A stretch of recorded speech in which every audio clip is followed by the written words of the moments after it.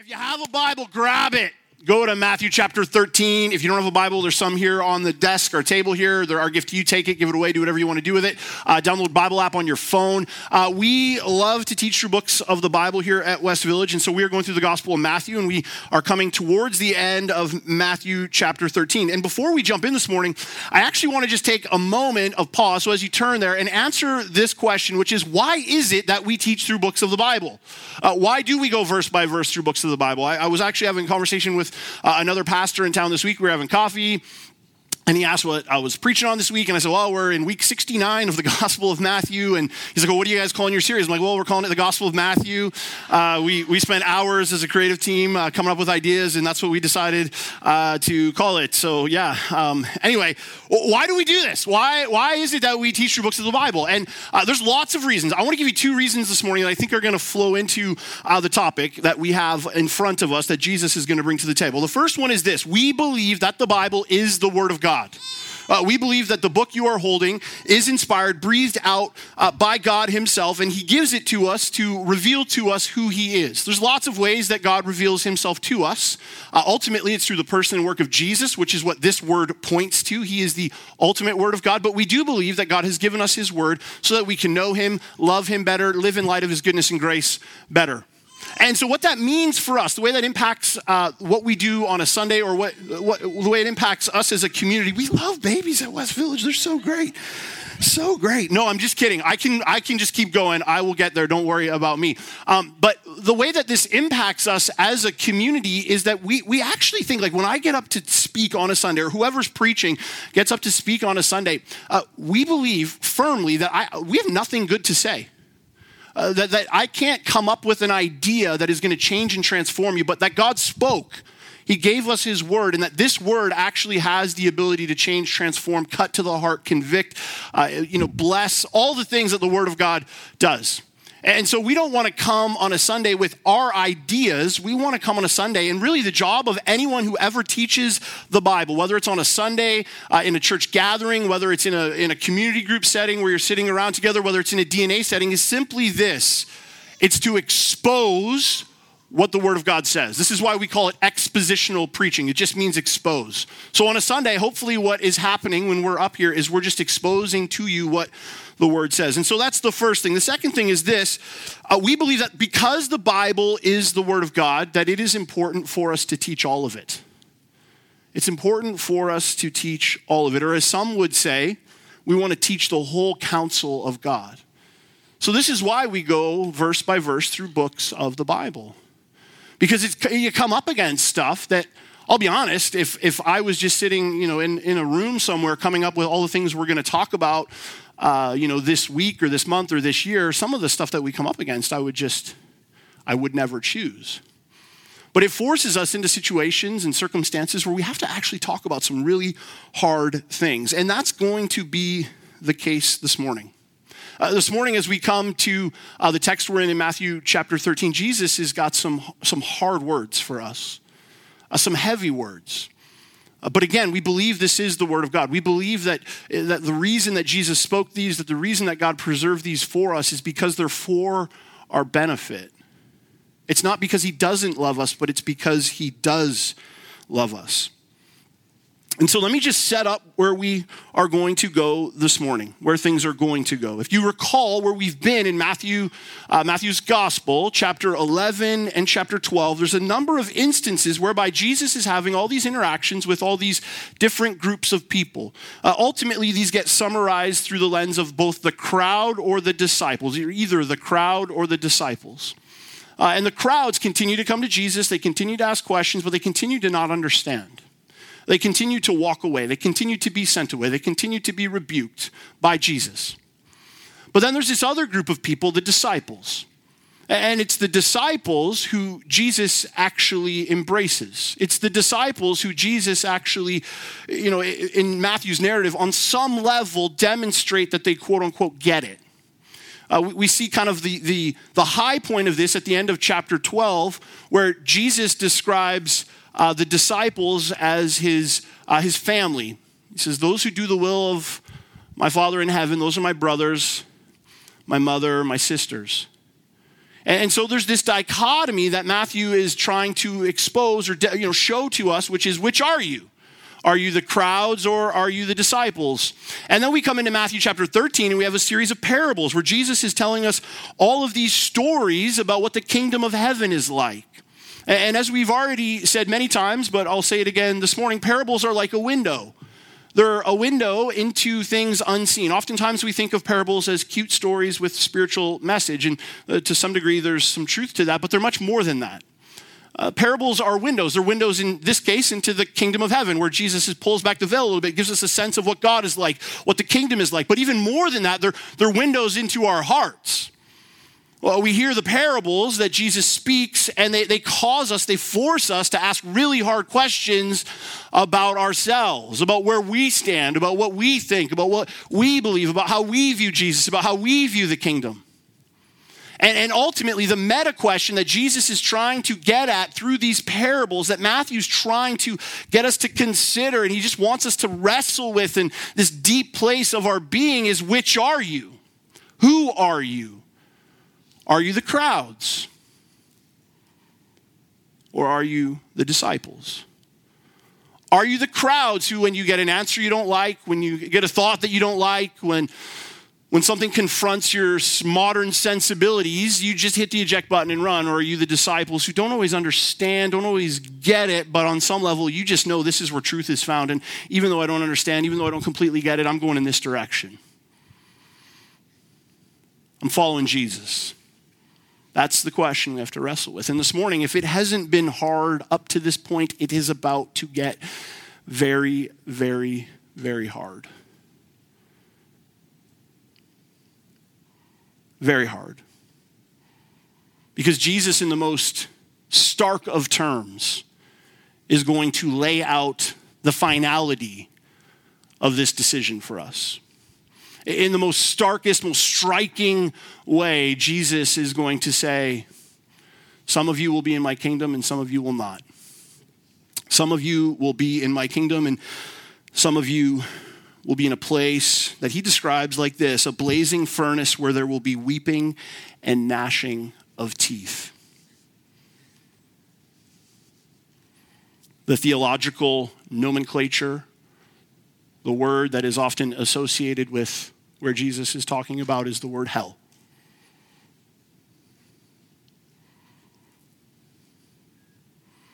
It's a hard word to hear from Jesus. Often when we think of Jesus, we don't associate him with ideas of hell. Often when we think of Jesus, we associate him with always talking about love and inclusivity, and he certainly is all of those things and definitely teaches all of those things. But it would be unwise of us to think that that is the totality of what Jesus speaks. In fact, if you were to just collect all of the teachings of Jesus and compile them and rank them or stack them up, here is what you will find: that Jesus speaks of hell more than he speaks of love.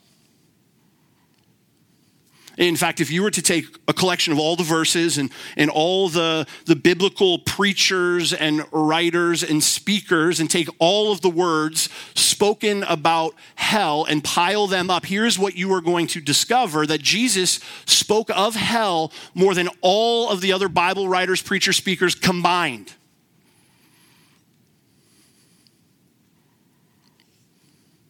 Why? I don't know for certain. But as I was reading this week, I read one author who said this. It's not going to be on the screen, but he said, if it wasn't Jesus who taught us about hell, I am not sure that we would believe it. It had to be him. Why?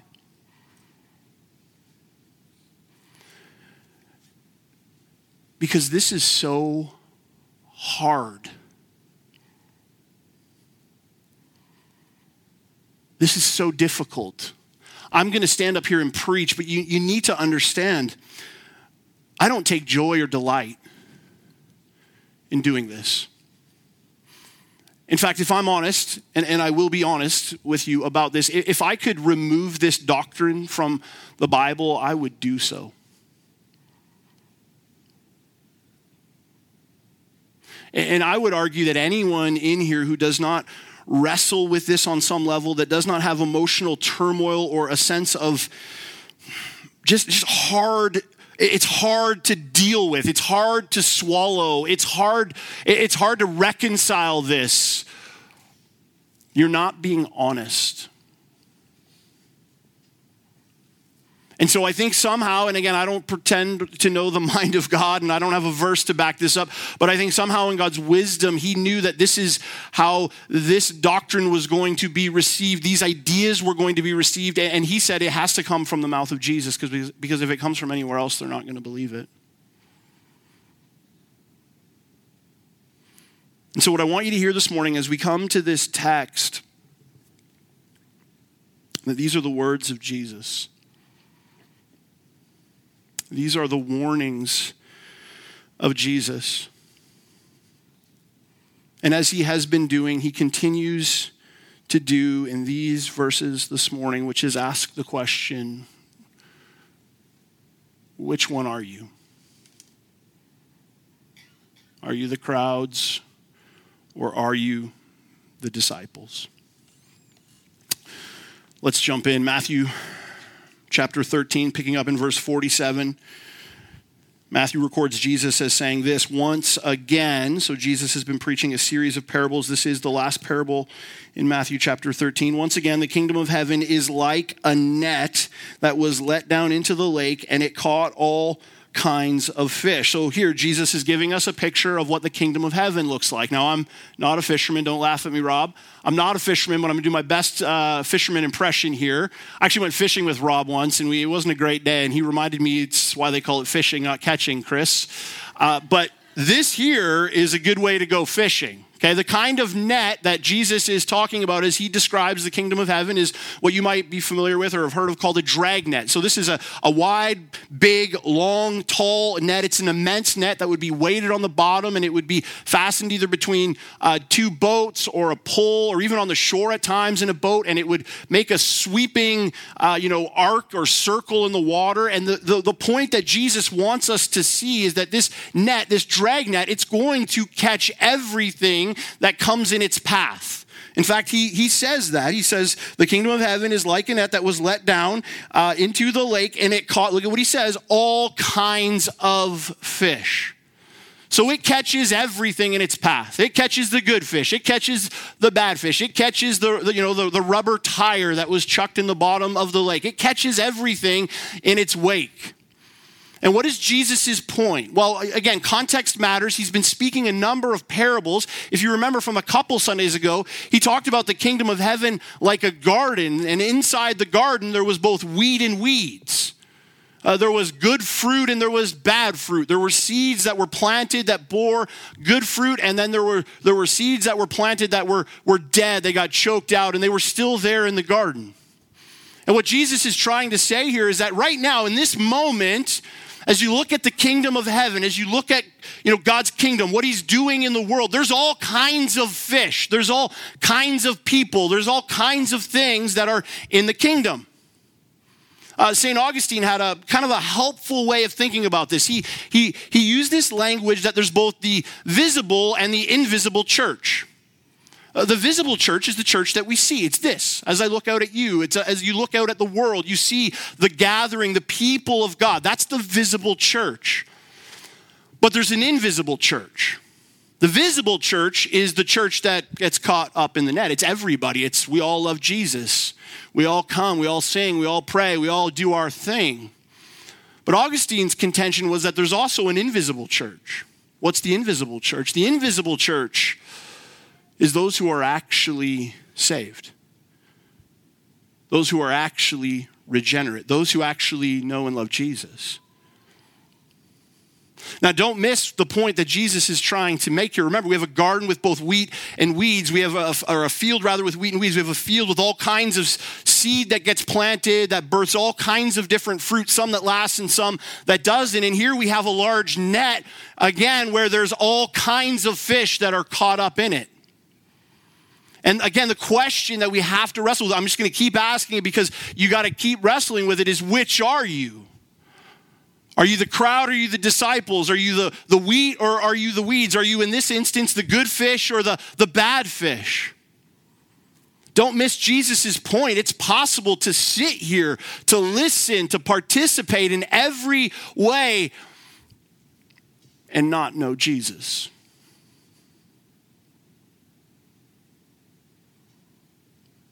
Not know him. Jesus goes on, he says this in verse 48.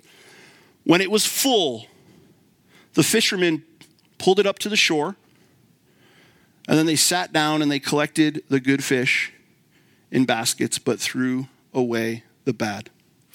So we have this net. It's collecting everything. The fishermen have a full net, so now they're going to pull it into the shore to sort it. They pull it into the shore. Look at what Jesus says. He says they sat down and they sorted the fish. It's interesting that he throws that in there. They sat down. There's a sense in which the fishermen were careful. They were selective. They inspected what was in the net. They were thoughtful. They literally looked at each and every fish that they pulled up and asked the question, is this a good fish or is this a bad fish? And then what do? The good fish, they put in baskets. The bad fish, they discard or they throw away. Again, Jesus is giving us this sense that there's this moment that is coming whereby we are going to have to make a decision about what we really believe. Again, parables are windows into the heart, right? They're windows into who we are, how we live, what we think, what we really believe. We have to wrestle with this. Do I believe Jesus? Do I trust Jesus? Do I believe what he's saying? Am I a part of the crowd? Am I one of the disciples? Am I, the wheat or am I weeds? Am I good fish? Am I bad fish? What am I? What am I? Who am I? Where do I fit in all this? Jesus explains the parable, perhaps in the most starkest of terms, of all the parables that he's preached in Matthew chapter 13. Look at what he says in verse 49. This is how it will be at the end of the age. What does he mean? Well, the Bible teaches, Christians believe that there is a day of judgment or a day of reckoning that is coming. The book of Hebrews chapter 9 talks about everybody destined to live one time, die, and then face judgment. That there is a reality whereby we will all die. 10 out of 10 people die. And according to Jesus, not only do 10 out of 10 die, 10 out of 10 die, and then 10 out of 10 will face judgment. Just as the net was dragged up onto the shore, just as the disciples sat down and with great care meticulously sorted through what was caught up in the net, so too, when we die, when the net is finally dragged in, Jesus will sort us. We will be judged.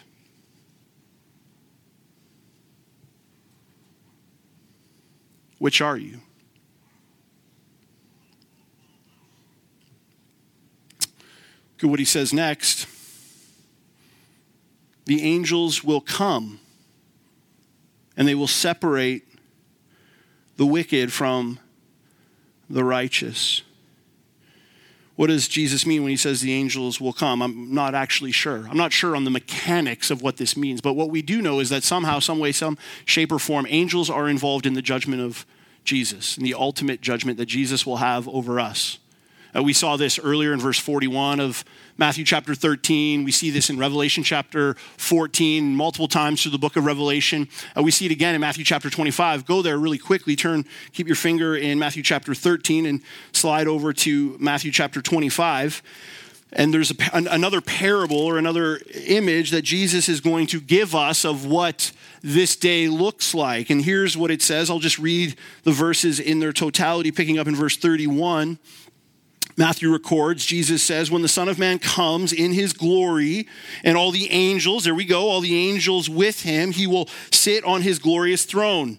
All the nations will be gathered before him like in a net, and he will separate. He will separate the people one from another as a shepherd separates the sheep from the goats. So there's another image Jesus is giving us. We have wheat, we have weeds, we have good fish, we have bad fish. Now we have sheep and we have goats. He will put the sheep on his right and the goats on his left. Then the king will say to those on his right, "Come, you who are blessed by my Father, take your inheritance, the kingdom prepared for you since the creation of the world." So again, we have a picture of what happens to the wheat. We have a picture of what happens to the sheep. We have a picture of what happens to the good fish. Then he says this in verse 35, "For I was hungry and you gave me something to eat. I was thirsty and you gave me something to drink. I was a stranger and you invited me in. I needed clothes and you clothed me. I was sick and you looked after me. I was in prison and you came to visit me." And then the righteous will answer him, "Lord, when did we see you hungry and feed you, or thirsty or give you something to drink? When did we see a stranger and invite you in, or needing clothes and clothe you? When did we see you sick or in prison or go visit you?" Verse 40, the king will reply, "Truly I tell you, whatever you did for one of the least of these brothers and sisters of mine, you did for me." Verse 41, then he will say to those on his left, or the goats, or the weeds, or the bad fish, "Hear these words, friends. Hear them. Listen to what Jesus says. Depart from me.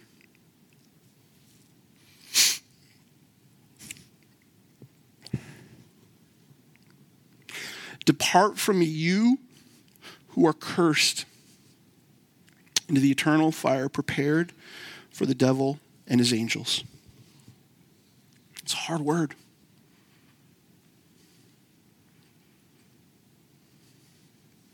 "For I was hungry and you gave me nothing to eat. I was thirsty and you gave me nothing to drink. I was a stranger and you did not invite me in. I needed clothes and you did not clothe me. I was sick and in prison and you did not look after me."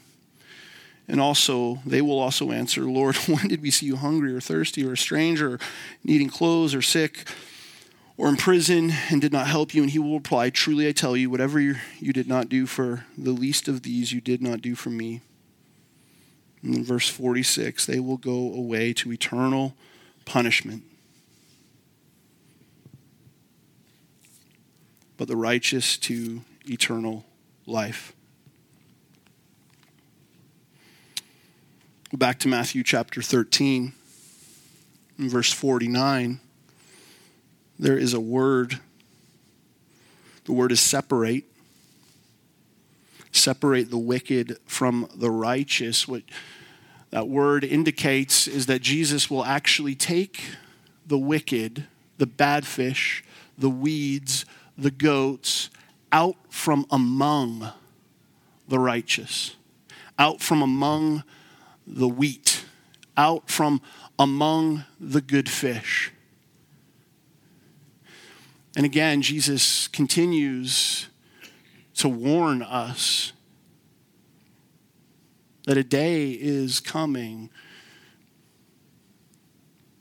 where this will be divided. There will be a separation. There will be a division.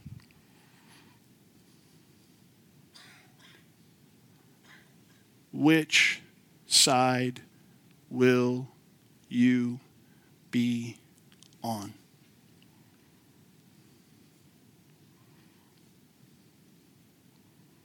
Friends, I plead with you to consider that question. Jesus is warning us not because he despises us, but because he loves us.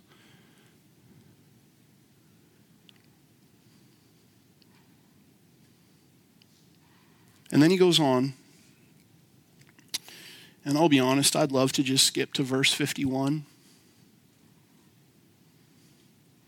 And if I did, hopefully somebody in this room would say, "Hey, Sinusol, you skipped one."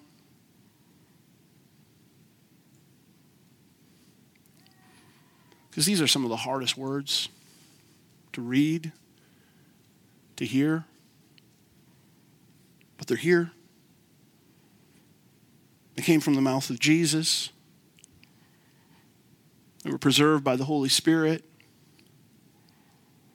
for us.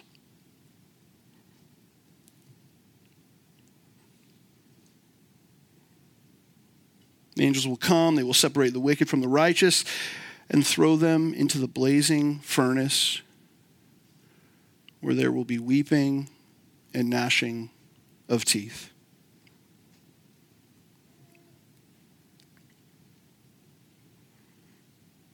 What is Jesus talking about here? He's talking about hell. He's talking about the reality that we will all face at some point of judgment, whereby Jesus will look and peer into our hearts. He will see those who know him. He will see those who love him, and he will see those who don't. And those who love him will have his kingdom forever.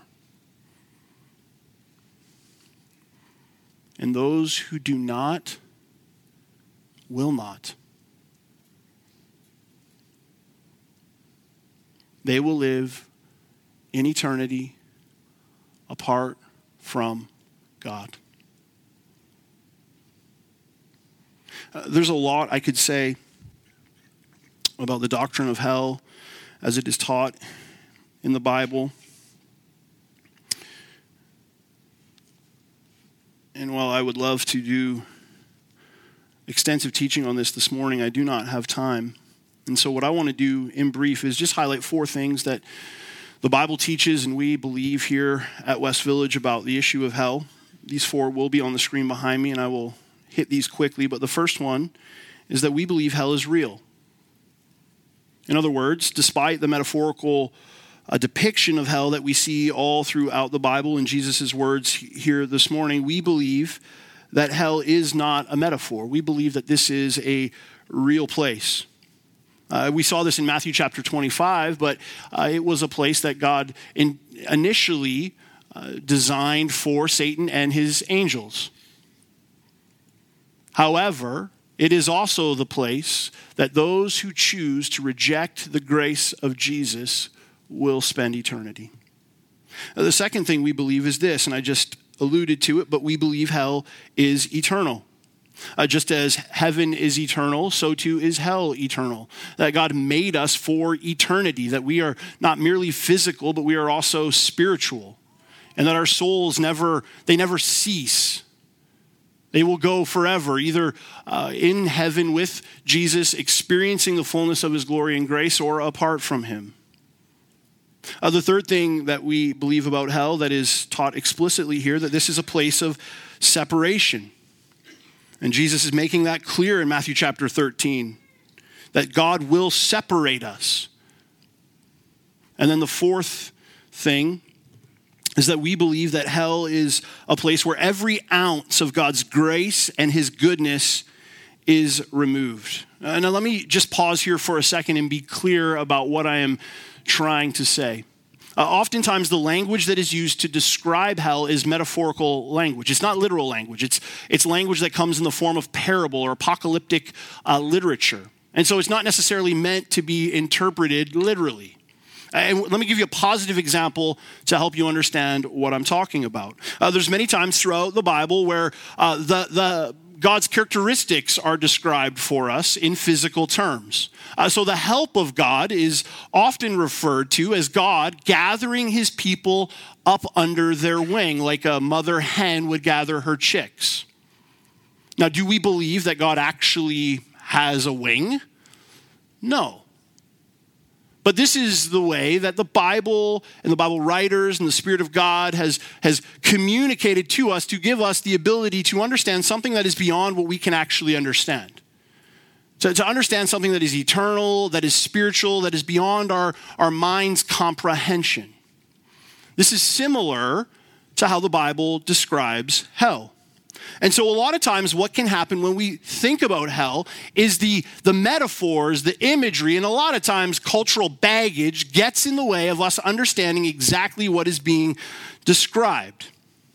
And a lot of times the cultural portrayal of hell could be nothing further from the truth of what the scriptures teach us hell is actually like. So a lot of times when we think of hell, what we think of is a giant fire pit, and Satan and his minions are running roughshod. You've got these short little guys with pointy horns and tails and pitchforks and goatees. I don't know why they would have goatees, but they seem to have goatees. And everybody in hell is like on a human rotisserie being roasted and tormented forever by Satan and his minions. There's nothing biblical about that image of hell. In fact, you need to understand this. Satan is not Lord over hell. Jesus is Lord over hell.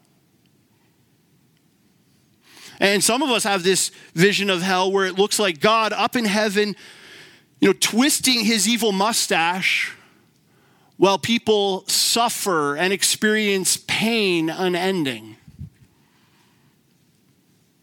Friends, nothing could be further from the truth. We know this because this is what's revealed to us in the scriptures. It's God's desire that none should perish. None, not one. So what then is hell? What is it? Hell is a place where all the goodness of God has been completely and utterly removed. Where all God's common grace is removed, where everything good is removed, where all the light is removed. Hell is what happens when God takes his hand off of us and gives us what we really want.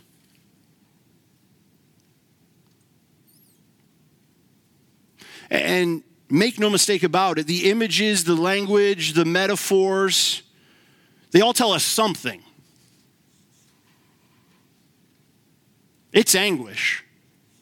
It's hardship. It's pain. It's hurt. It's suffering. It's longing. I went to a funeral yesterday for a friend. My family went on a road trip to Tacoma, and we went to a funeral of a good friend of mine who ended his life. He committed suicide 9 days ago. Married, been married for 7, 8, 9 years, I think. 4 young children between the ages of 2 and 10. Pastoring in a church.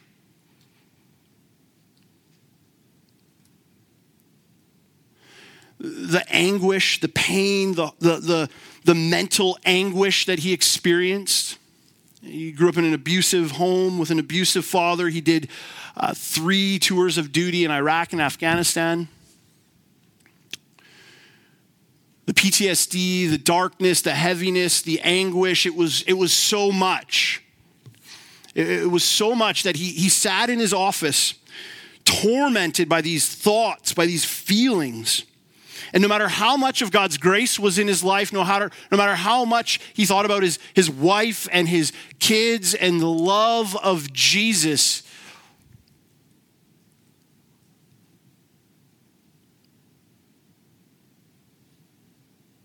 just couldn't not do it. The darkness was so real.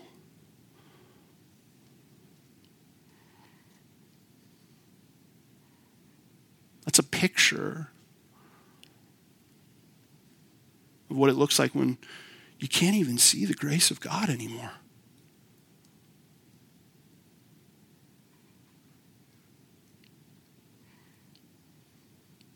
Jesus is saying a day is coming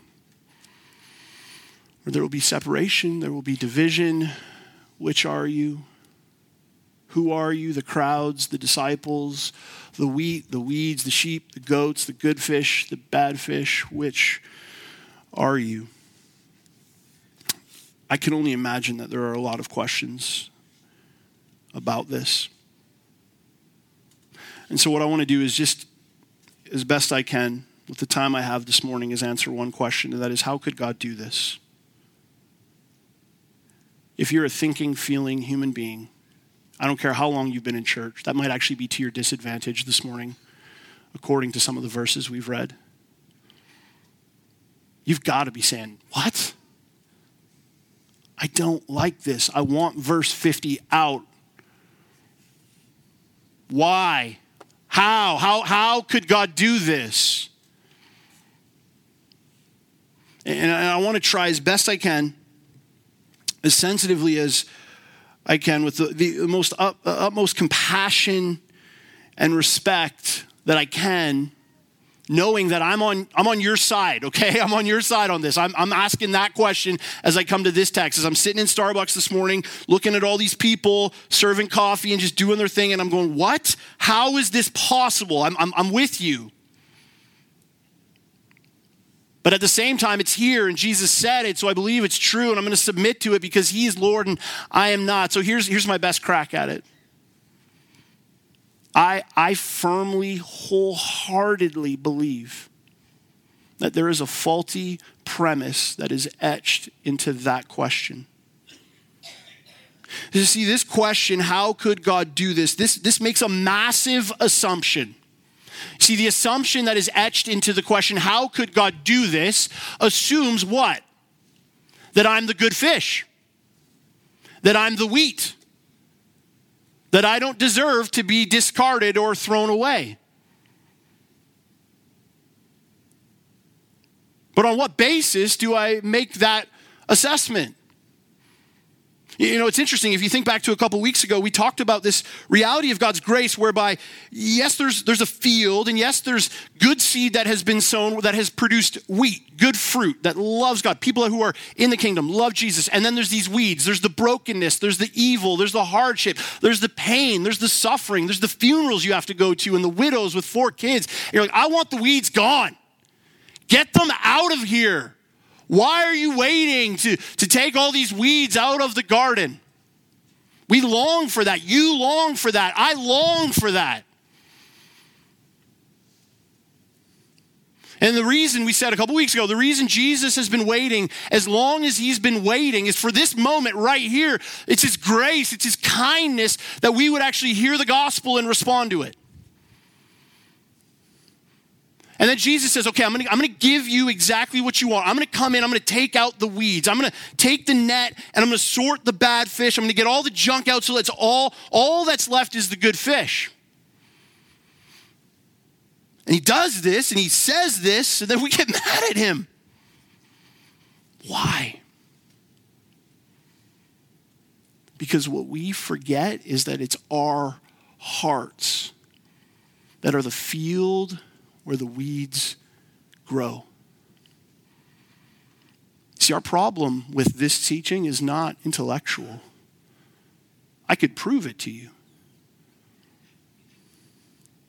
If I said to you, there's Adolf Hitler out on the road, I'm going to go punch him in the face. Some of you go, good, he deserved it. And then I said to you, there's a 7-year-old girl. I'm going to go punch her in the face. You would say, how could you do that, you awful man? And you would be right. Why? Not because of the punch, but because the act of who the punch was against. Our sin isn't against Hitler. It isn't against a 7-year-old girl.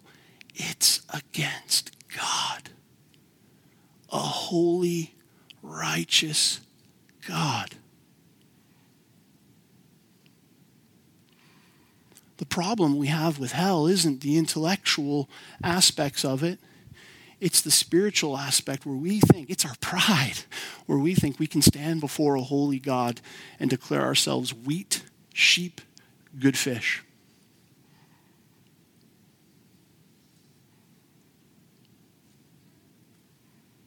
And it's that disposition of the heart that will cause you to reject Jesus and be separated. Which are you? C.S. Lewis, in his book, The Great Divorce, says this, 2 quotes. The first one, there is but one good, that is God.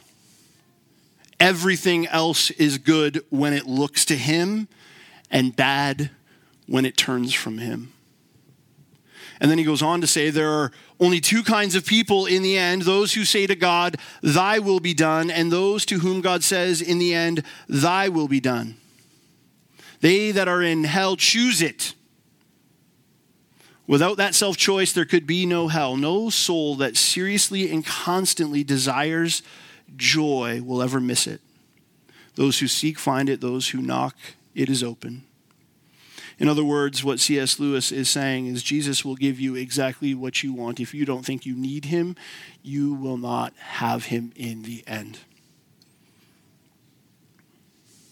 And the grace of Jesus, the mercy of Jesus, is that he's giving us a chance.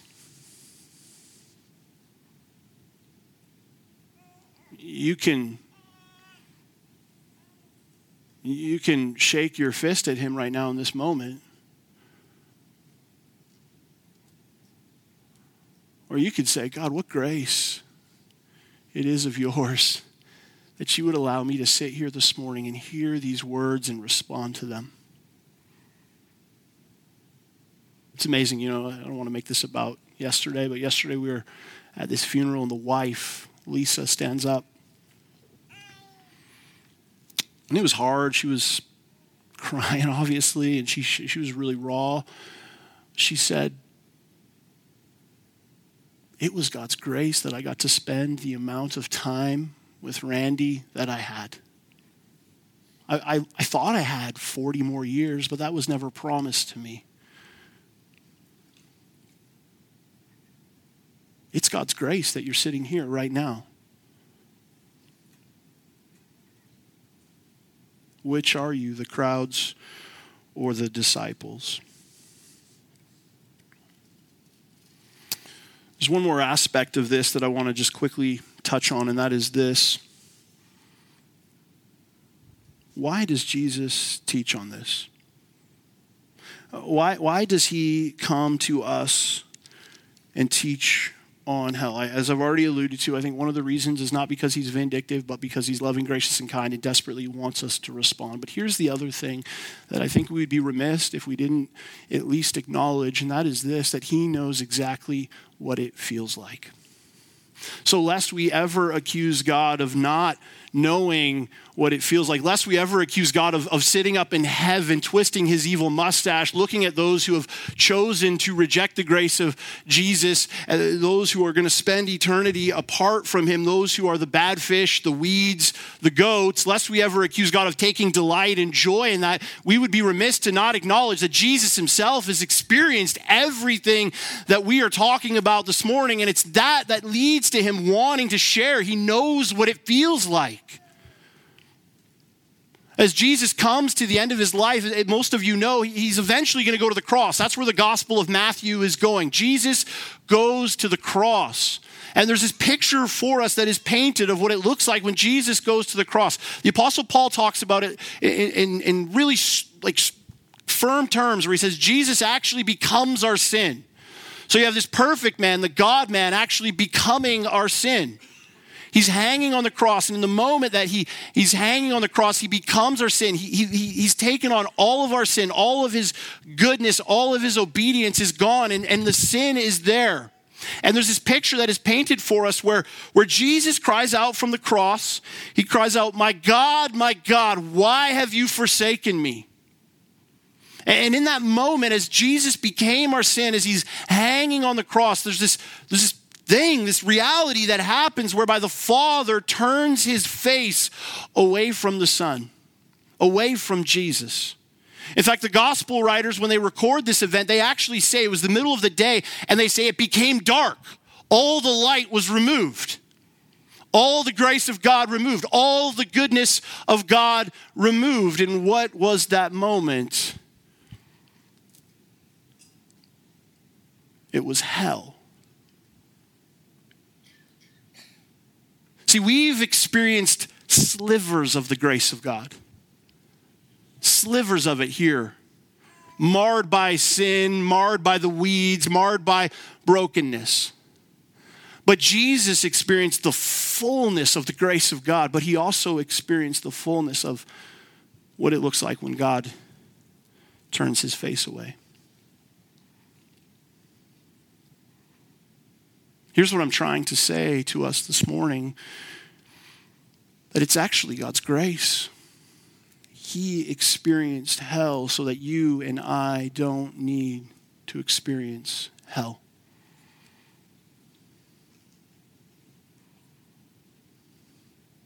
That if we would humble ourselves, that if we would come to Jesus, that it would be his death for us, his grace for us, or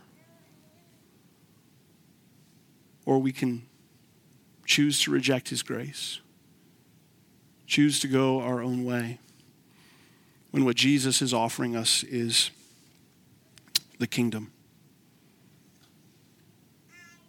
Which are you? Which am I? Which are we? The crowds or the disciples? I'm going to invite the band to come up. As I do, I want to close with a question. The question is this. That's a really bad place to end, right? How do we respond? How do we respond to this? Well, beautiful. God in his grace actually tells us right here, the last few verses. Look at what it says, verse 51. Have you understood all these things, Jesus asked? In other words, have you heard? He's talking to the disciples. Have you understood everything I've said about the kingdom, about who I am, all the division, the good fish, the bad, everything? Do you understand it? Look at what they say, the disciples. They say, yes, good answer. It's a good answer. Verse 52, look at what he says.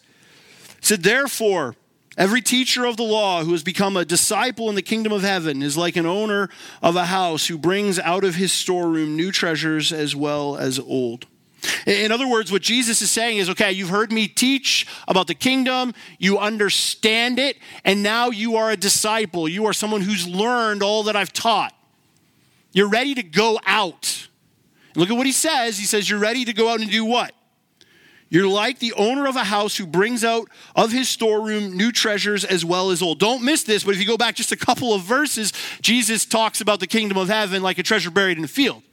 You sell everything to get the buried treasure. You have a treasure within you. In other words, what Jesus is saying to the disciples is, I recognize that this is hard. This is a hard teaching, but you understand the teaching. You get the teaching. You comprehend it. You've been discipled. You're a learner. So now what? You've received the kingdom.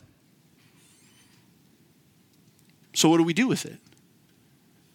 We bring out the treasure stored up in our heart and we share it with others. In other words, what's our response to this? To Jesus' teaching? Friends, if you have an ounce of compassion, you got to tell everyone. You got to tell everyone. We got to tell people. Our city needs to know. People need to know. Your neighbors need to know. Your friends, they need to know.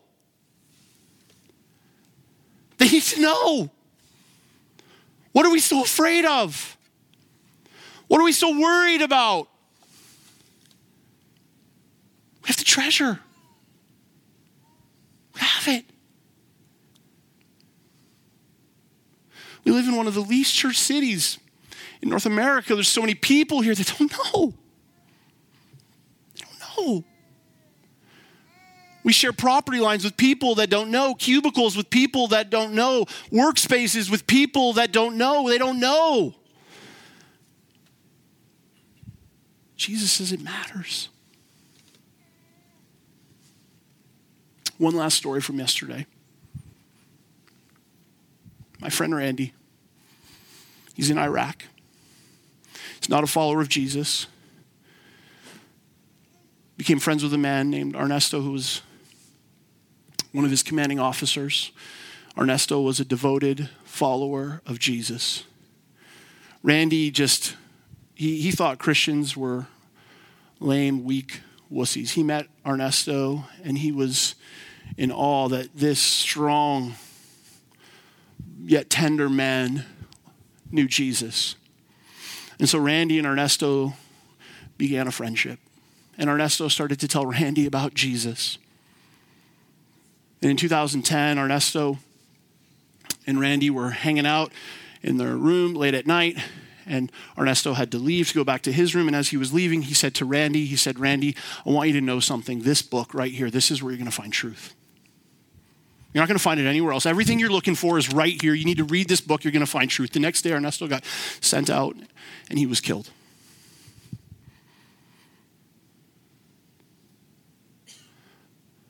Randy took those words to heart. And he read the book. He read about Jesus.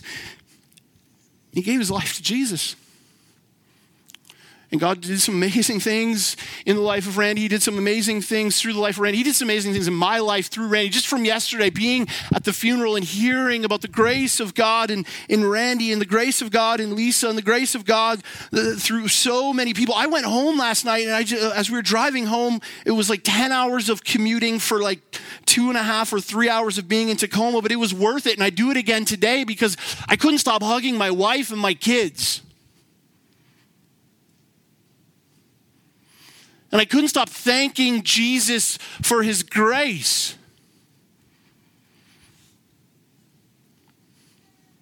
God, thank you for Ernesto, who had the courage to tell Randy. And thank you, Spirit, for saving Randy so that his wife could stand up yesterday and by the grace of God, through tears, say, I know this is going to be hard, but Jesus is enough. What grace we have in our hearts to share. Father, thank you that you are good.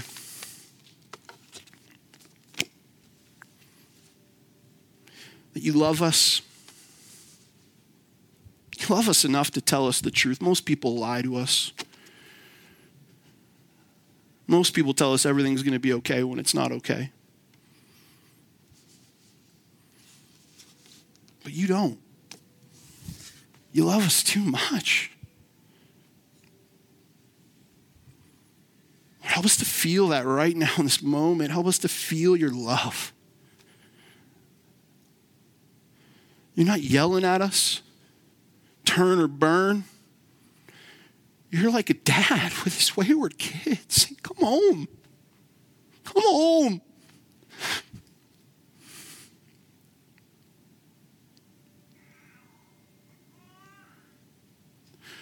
Come home, friends.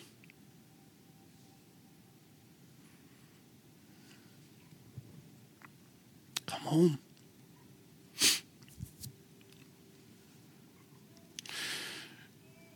Thank you, Jesus. Thank you.